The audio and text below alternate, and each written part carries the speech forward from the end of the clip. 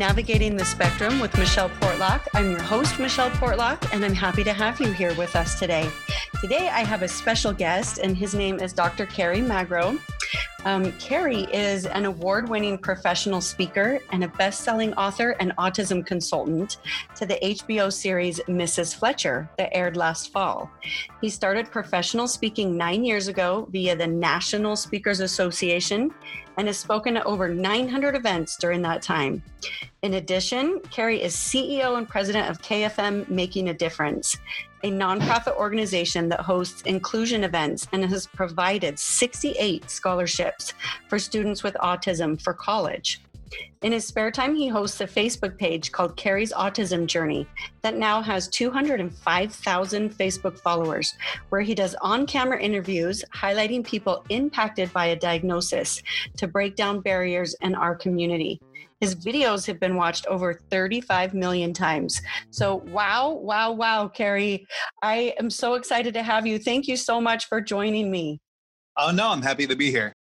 I watched a few of your Facebook videos. Well, as many as I've been able to. As soon as I found that who you were and what you were doing, I started following a lot of what you do. And I just think it's really opening for people who are diagnosed on the autism spectrum, and for those who love people who are diagnosed on the autism spectrum. I think it's a beautiful thing what you're doing. So thank you.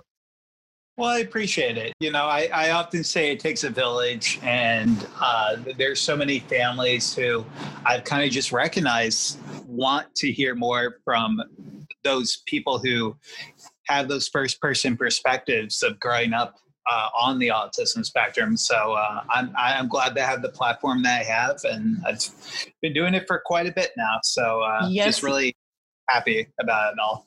I love it. And yes, you have been doing it for a while. Now, that leads me to the first question I want to ask you, which is, I want to talk about your nonprofit. But first, I want to talk about a little bit about you and how you came into doing what you're doing, which is plentiful, but how you got where you are from where you began. Yeah. So, I mean, the biggest thing for me was I grew up having extreme key interests due to my autism. And I grew up wanting to be the next Larry Bird because I love basketball, but I also wanted to grow up to be the sixth member of the Backstreet Boys because I love theater. So yes.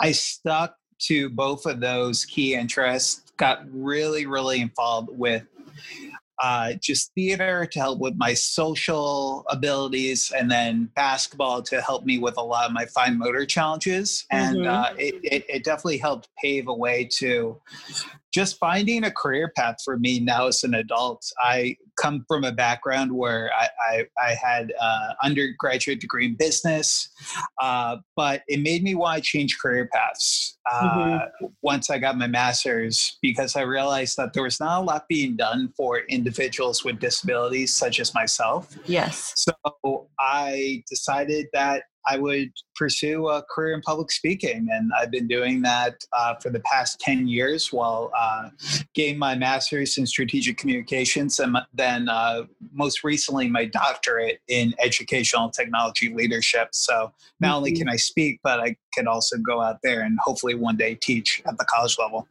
Oh, I love that. You're needed. What you're doing is very needed. So I'm glad you're here. But you've started this nonprofit, and this is kind of how I found you, was through the nonprofit that you created. Will you tell us a little bit about your nonprofit?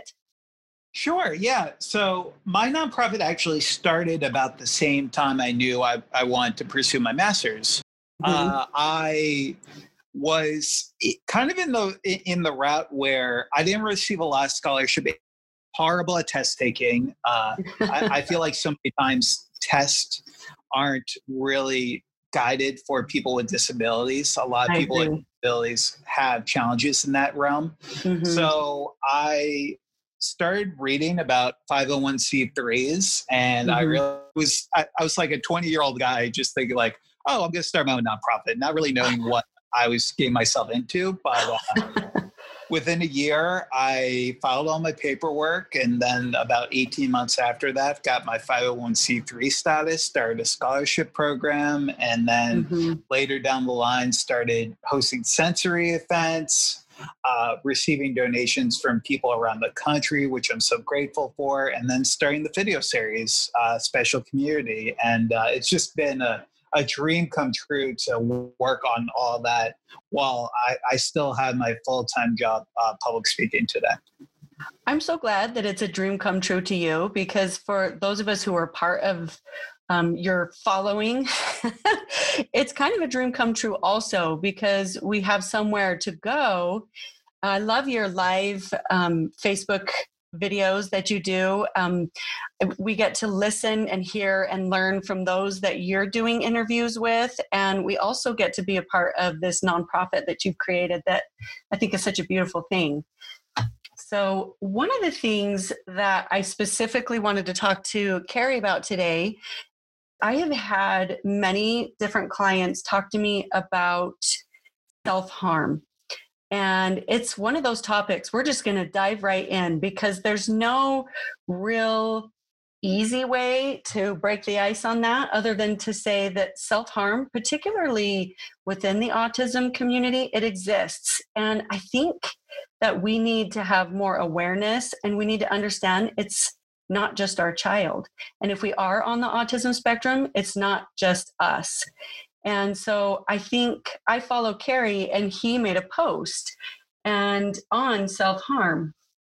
And in that post, he said that it wasn't too long ago that he made this post, but he said that oftentimes children and adults that are diagnosed with ASD, they struggle with self-harm.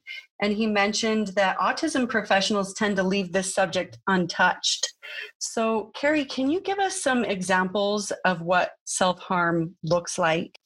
Yeah, sure. So, I mean, self-harm could be in many different areas. And we often say that Mm-hmm. autism is a spectrum. So, in this Mm-hmm. case of self-harm, it's going to look a little bit different for every single individual who is having these self-harming behaviors. I mean, some of Yes. it can be sensory based, where there might just be a lot of sensory stimuli, either hypersensitive or Mm-hmm. low sensitivity, where they're just trying to come back to a place of normalcy. And one of the things they do, especially if they're not really able to communicate with others about their sensory sensations, is Mm-hmm. they try to do it via themselves. And that's where some self-harm kind of falls into, when there are Mm-hmm. individuals in our community who are having the meltdowns, who are dealing with these challenges with overload. And then sometimes it's also, we have to have a larger conversation about anxiety, depression. Yes. Those with autism are more likely than their non-disabled peers to have co-occurring conditions that might have Mm-hmm.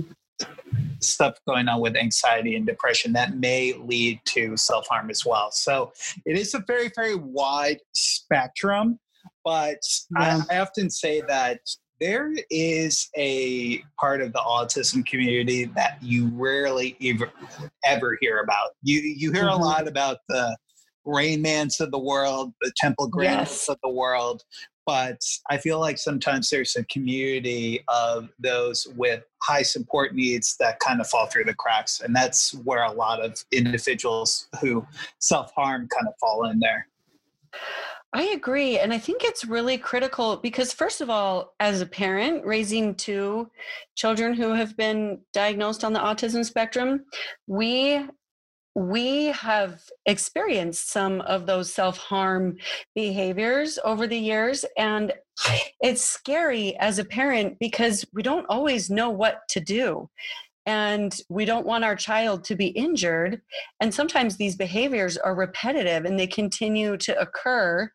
And so I'm wondering if you could walk us through some different tips and ideas and things that you think we could do that are actually helpful for our children, those of us raising children on the autism spectrum that struggle with self-harm.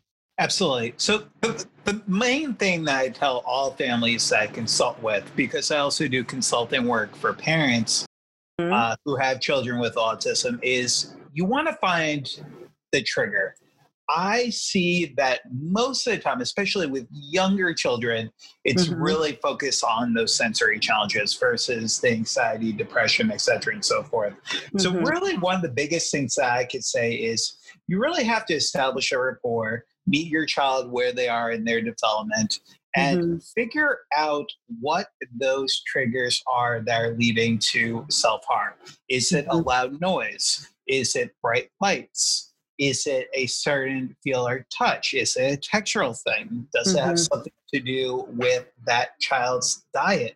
Does it have to do with any gastrointestinal issues? I mean, there's a very, very long list, but the main and Yes. most important thing I tell the families is find that trigger and also have a open and honest conversation if your child has an occupational therapist about that as well to see if there might be something that your OT is seeing that you're not seeing with your Mm-hmm. child. So that's one of the most important things. And then the second thing really is to, especially if it's on the anxiety and depression end, is to make sure that you are also looking at innovative therapies such as cognitive behavioral therapy. Mm-hmm. Uh, Again, it is a spectrum and no one size fits all when it comes to a therapy for a specific person on the spectrum. But Mm-hmm. cognitive behavioral therapy, my parents used some of the practices as part of that therapy to help me with some of my self-harm behaviors. And Mm-hmm. basically what cognitive behavioral therapy does is you look at somebody having a negative situation and you try to get them into the place of thought where they can have positive thoughts coming into their head. So those are two of the big things I would say right off the bat. Well, I love that you shared that. I'm glad that you brought up cognitive behavioral therapy because my oldest daughter, she did do cognitive behavioral therapy. I do have to say for her, because it is working on somewhat changing your mindset, that was really work for her. And I thought that was good. There are some things that our children do that we have our children do that you kind of watch and say, wow, oh, is that good? But I feel like this was stretching her in a good way. And because of that, I actually ordered a workbook, and it's called the Cognitive Behavioral Workbook for Anxiety. And so for those that are listening, it was written by William J. Knaus, but it's Knaus. And so there are, like, you can order, if you're looking into cognitive behavioral therapy, like what we're talking about now, maybe take a look at ordering a workbook first and looking through it and saying, you know what, this looks like it could really be advantageous for my child or potentially helpful. So I'm glad you brought that up. I always like to give a resource people can jump to and order and have in their hands if they can. Yeah. No, absolutely. And what I would also recommend in terms of resources is Mm-hmm. there's a woman named Carol Krenowitz. She Mm-hmm. wrote a book that I contributed a few pages to called The Out of Sync Child Grows Up.